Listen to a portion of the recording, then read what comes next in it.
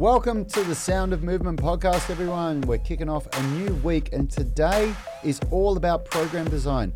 We're going to teach you how to avoid training plateaus with progressive overload. This is a really critical part of program design, and if you get it right, you're going to consistently see gains in your training.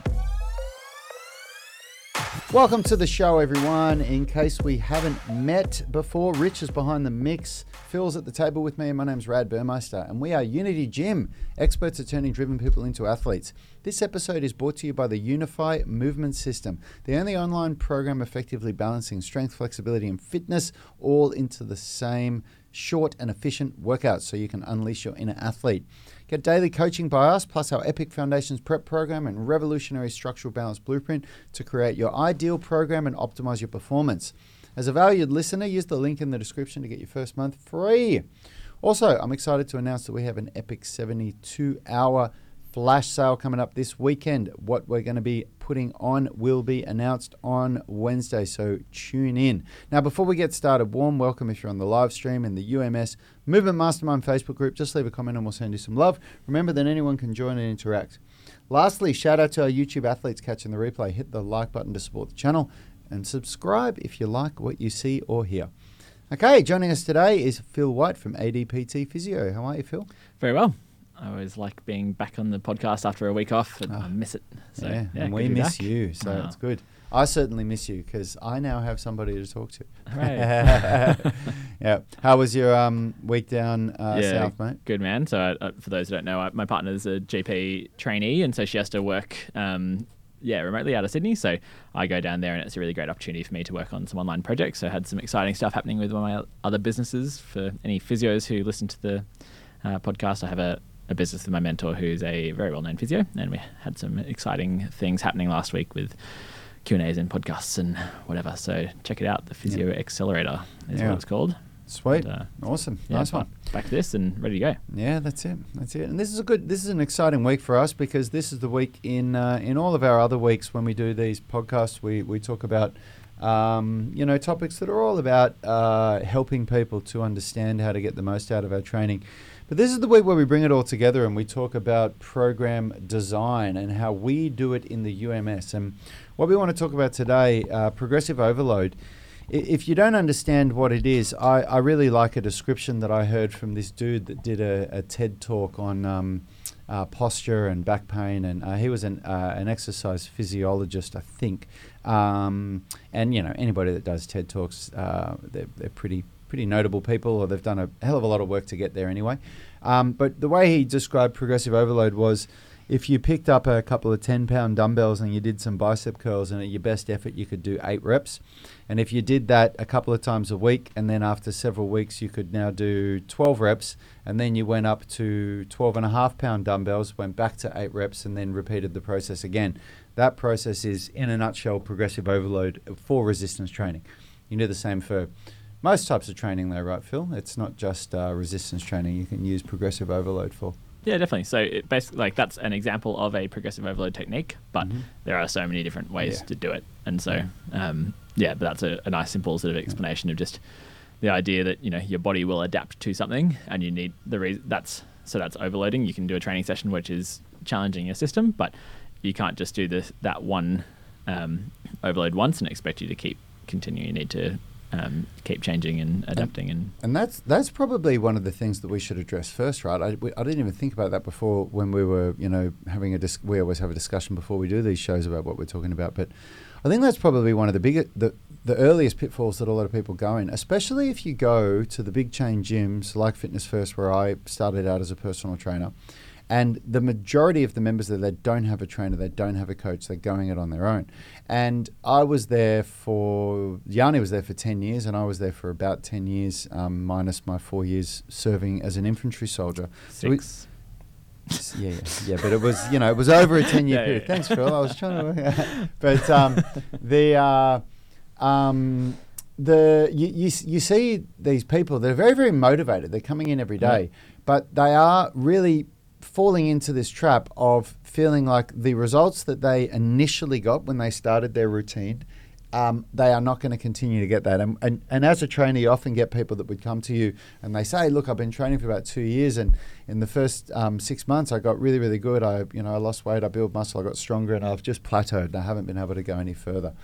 And it's because they don't understand progressive overload. And it is a beast of a thing to understand because, like Phil said, what I just described before is a really, really basic understanding or explanation of progressive overload. And it is only one example of it. There's so many different variables. Yeah, it is one of those things that can also be totally overcomplicated and people can get so complicated with it, particularly in the early phases of training. That can be something which then you're trying to progressive overload, but you make it so hard, like complicated and all over the place that you'd get much better results than simply keep it. So it's definitely one of those things where it's, having that basic understanding is the key step, and that will get you a lot of the way there. And it's only really once you have quite an old training age and you need specific adaptations and that are, and hard to get through certain sort of biological benchmarks that are just hard to break through, that you really need to get funky, I guess. Which is another really great point, Phil, to talk about that.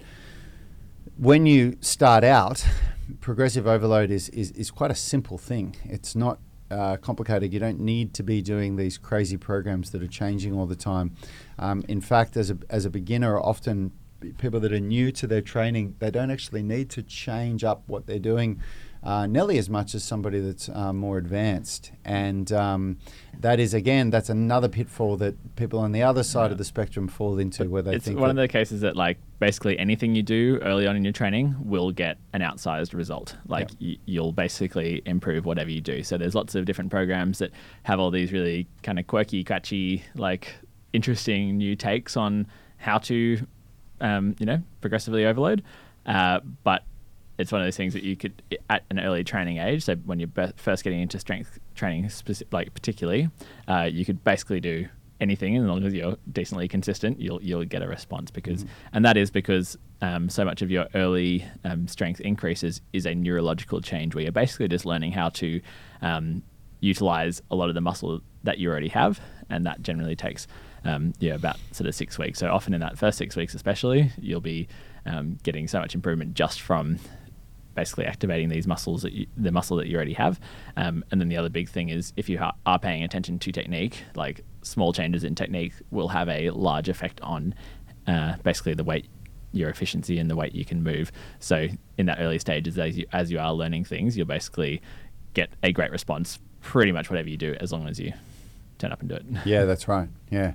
And look, it's important to really understand, why do you need to know all this stuff? What dangers are you facing if you don't understand progressive overload? And why can't you just turn up to the gym and do something? And Phil pre-framed that there by saying, when you're new, you can just turn up to the gym and do something, and something's going to happen for you. If you go from doing nothing or next to nothing to doing a exercise regime, I won't even say a program, but an exercise regime where you go to the gym and lift weights, or you start running, or you do whatever it is, you're going to see results. But as you get better, those results will really start to decline. You will plateau. Now, what happens if you go, okay, well, I'm going to mix up what I do, and I'm just going to do something different every day. I'm just going to turn up and do something different. Or I'm going to randomize my workouts. Again, that can yield some results, but it does have a risk of injury. What we want to do is, when you do a good program, you come up with certain variables in the program that you want somebody... Just briefly, not only injury, but plateau. Yeah, that's right. Carry on. Yeah, absolutely. Yeah, I definitely tried those random workouts for a while, and I got a great result at the start, but then I got to a point, and actually the plateau with that came really quick.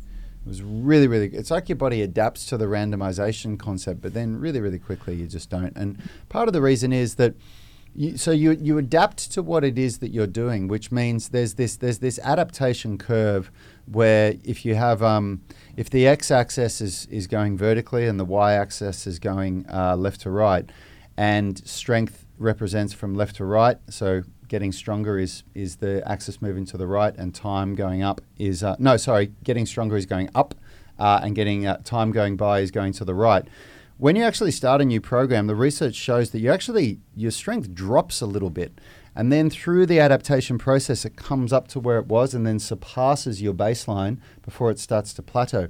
And a lot of the good research that I've read, at least, I always hate when people say, and the research says, but honestly, like all the books that I've read, they refer to all the different researches that have been done over decades to bring it together. And there's so many citations in the back of it. It's enough for me that I'm reading something that's widely accepted, within the strength and conditioning community.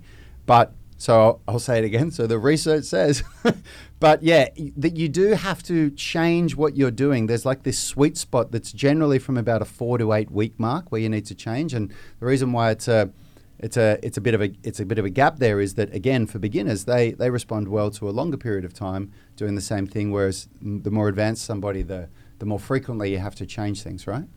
Yeah, basically. And I think the thing is with changing, the problem that comes with this sort of randomization and this changing things too often and not having kind of continuity in your program is basically if you start to progressively overload one particular movement, and then if you spend the next month really focusing on another movement, then basically that movement that you first, so for example, if you did like a very bench press heavy, just for an example, initial program for 6 weeks, and then during that time, your bench is going right up, but everything else is you're not putting as much attention into, so you're just sort of cruising along at getting some mild improvements in, say, your squat and your deadlift and your vertical push and pull. And then you go into your next program and you're like, well, I did so much bench that time that I'm not going to do it this time. I'm only going to do overhead press and then I'm going to focus on my squat, for example. And then you spend the next 6 weeks doing so much time doing squats, and your bench press will basically come back to, it will decrease because you haven't been doing much of it. And then the next 6 weeks, you're like, well, I'm feeling pretty unfit, so I'm going to spend this next block really working on my fitness. And then your fitness really goes up, but then your strength for everything goes back down. Like that's an example of where you can be really doing these challenging workouts, which are keeping you entertained and are interesting. But when you look at the end of that 3-month block, you're going to be like moderately fit, you're going to have a moderate bench press, and you're going to have a moderate squat that like none of them would have really moved up because you've just not actually progressively overloaded over a longer period of time. And we do have one of the people watching who said hi, which is Stephen Pellegrino, and I think he's a great example of this. He posted on the UMS online coaching group, which is the online coaching that we do, where he's part of the UMS program, and he talked about how he's just basically for the first time got, what was the movement? It was he did CrossFit for a long time, and he's just recently got, Stephen, if you're listening, help me out. I'm trying to remember this post because I know what you're talking about, Phil, but I can't remember. Was he talking about? No, he was talking about a workout. It was a workout, right? No, he said just got a 30-second L-sit for the first time in spite of starting CrossFit 20 years ago. So he's basically saying these are L-sits are something that you would do in CrossFit, and you trained really hard in CrossFit for a long time, but because you're constantly changing your stimulus, and one WOD might be really fitness focused, and then you might have a regionals which is really fitness focused, then the next one's really strength focused. Like if your goal is an L-sit and you're spending your whole time kind of spending all this energy not going towards your goal, then you're not actually progressively overloading. You're working really hard, you're working your butt off, but because you're getting so much variability in your stimulus, you're not actually progressively overloading the particular movement or the particular skill or strength that you want. So that's why I think it's so key, which we talk about a lot in this podcast series about getting your mindset right, getting your goals right, and think like, what is it that I actually want to achieve long term? And then part of your programming, which I think the UMS does so well, it keeps enough consistency in the all the elements of strength, flexibility, and fitness. But it's all about then just targeting down to being like, okay, at the end of this year, I want to be able to, hit those strength benchmarks, for example, that we've talked about with the double bodyweight squat, 2.5 times deadlift, and 1.5 times bench press. That might be your strength benchmark that you want to hit by the end of a year.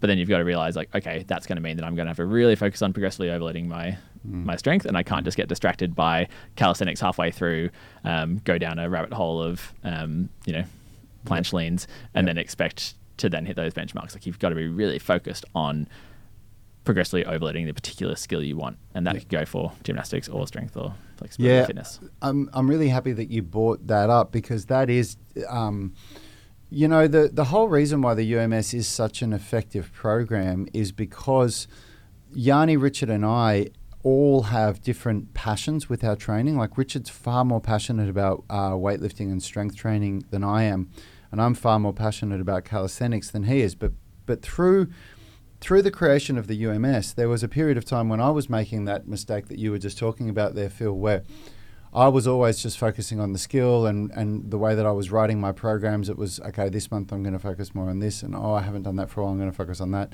And when you look at that over a 12 or 24-month period, I just did not achieve the level of strength, skill and competency in calisthenics that I thought I should have for the amount of time that I invested.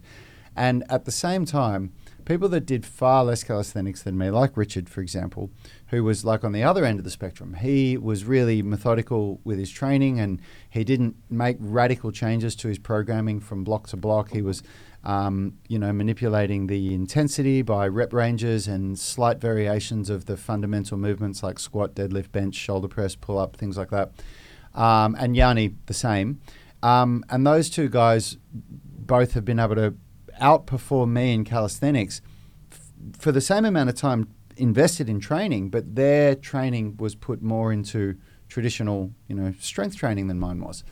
And so one of the reasons why the UMS is so effective is because we've really had a lot of skin in the game in this. We've learned from a lot of really great people. We've tried what we've learned and we've figured out ways to put it together in something that really delivers results. And at the end of the day, it doesn't matter what you want to be good at. Most physical things, your performance will increase if you increase strength, flexibility, and fitness. There's very little as far as sport goes or physical activity we've got rock climbers here that say they're climbing better than they ever have. Like they came here to improve rock climbing and now they're doing routes that they've never been able to do before, and all of their friends at their rock climbing gym are amazed at what they do. We've got dragon boat competitors that do the same thing. We've had kite surfers, And Stephen's this guy who's watching now who just had the the gains in the LSIT. He's also saying another win for the UMS is after not running 5K or anything over about half a mile since August in 26 minutes, he ran one today in 24 minutes and 45 seconds. Wow. So it's another really good example of it. Like he's not aiming for training, that, running, but because you're getting consistency in fitness, strength, and mobility, then like everything else is going to be sort of bumped up. But that's not where he's put his particular focus. And if he did a UMS version where the focus was more on getting prepared for running, where there was a bit more focus on the fitness elements, maybe some more single leg strength and more runs into the program, then obviously that would be something that would really progress. But this is just so the fitness level is just generally gradually overloading, but he's talked about it's the isometric what's it called? Strength formula. The isometric strength formula that he really focused on for the LSITs, and it was a really quick and easy goal that he's achieved. Yeah, when you follow a good formula like that, Stephen, things just really start to roll out for you. And we should, because we've only got Phil for another 6 or 7 minutes, we should now talk about, we've framed what progressive overload is and how it all works and why you should do it. And we'll talk about a little bit about how we do it in the UMS. And the way we do it is we get everybody to start with a templated program that basically allows people the opportunity to uncover any imbalances in their body that they may or may not have been aware of in quite a safe environment, with exercises that are repeatable, that we can get people to post videos of, and we can critique their form quite easy. Like we're not, by not giving everybody something totally different at the start of the journey, it's easier for us as coaches to be able to really guide people along it. That's one thing. And the other thing is that the progressive overload for those first 3 phases is very simple. It's not like, going from an incline bench to a low incline to a flat bench, for example, going from front foot elevated split squat to a flat split squat to a rear foot elevated split squat. Like these are small variations in the exercise that not even necessarily are more difficult than the last one. It's just a variation of it that prevents you from plateauing, but also allows you more time in nailing the technique in the basic movement patterns. And it works really, really well. We've done it for a long time. And then once people move out of that initial foundations phase and move into the progressions phase, what we do is we get people to test their strength and test for imbalances through different lifts in the body. And then we teach people how to customize the program, but sticking to our really good program template, which we'll talk about in a sec. And the idea is that when people customize their program, they write a program that goes for a 12-week block, so 2 times 6-week programming mesocycles, we call them. One is an intensification phase where it's all about lifting heavier weights with lower volume with the idea to increase raw strength. And then the second phase is an accumulation phase where the idea is that we accumulate volume with the idea to hypertrophy muscles. And by doing that, with very, very slight variations to the exercises from one of those mesocycles to the other and then testing again, that's a good example of how you can use progressive overload combined with periodization and good programming to see some really nice improvements in the way you move and feel. Yeah, definitely. Yeah. And it's something that Stephen's saying, I hate running. I hate running too. I don't know how Phil and Richard do it all the time. Yeah, I absolutely love running, and I hate running when I haven't done it for a long time, and then I try and run really hard. And I think, Stephen, the fact that you've done a 5K in August and then you've just tried to beat your 5K time since not running from August, I'm not surprised that you hated that experience. But I assure you, if you took a progressive overload approach to running, you get to that point that you do really start to love it. So, yeah. But yeah, the way of progressive overloading is not trying to run faster every single time. It's building in elements of rest, elements where you're doing higher intensity with speed work and intervals, and then doing some slower steady state. Like, you've got to realize that with all elements of strength, flexibility, and fitness, it's not as simple as just doing a harder version every single time you turn up. Absolutely. Like, progressive overload does also include periods of consolidation, right? Like, you can progressively overload every week and even every month, but Richie, Richie, this is just somebody out there. There's periods of time that I learned this the hard way, because, you know, when you read a lot of the literature, a lot of it talks about how, you know, every single week you should be adding 2 to 3% to what you can lift and everything, and that is true for most of the part. But in my personal experience, I've had times where I just can't increase weights or increase volume, and sometimes you just need to consolidate everything that you've learned, and then deloading comes in as well. But if you get it all right, you will over the months, like I think a 12-week period is a really good time frame to be aiming for objective improvements. I think if you focus on, like, even every month, sometimes you can be a little bit disheartened. Sometimes you can't see the kind of improvements that you would like to over a month. But if you do it right, usually over 12 weeks, you should be able to see a nice change, I think. And I think the last thing to talk about with progressive overload is basically, like, motivation and consistency with training, where it does really help to see gains. And that's why I think the testing weeks every 6 weeks is such a nice way of being able to test things. But sometimes people get into that trap of thinking that, like, if I'm not consistently overloading it, then there's kind of no point. And so that idea of consolidation is really key. And sometimes you do just need to go into sort of a maintenance phase for something while you find joy elsewhere, because it can be one of those things where you might have, like, a favorite movement or a favorite workout or something that you just feel like you really enjoy because you keep on getting better and better and better at it.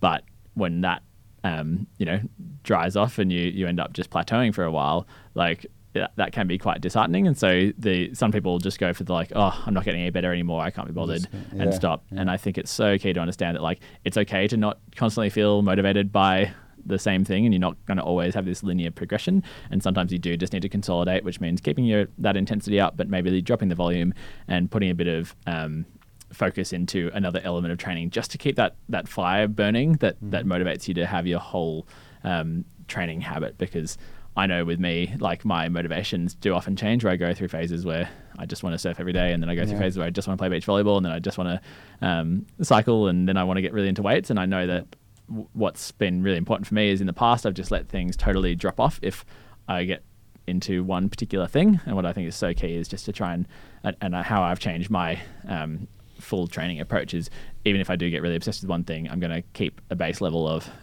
strength, flexibility, and fitness by keeping the basic of the UMS going and just hitting maintenance levels, because I know that my passions are somewhat elsewhere.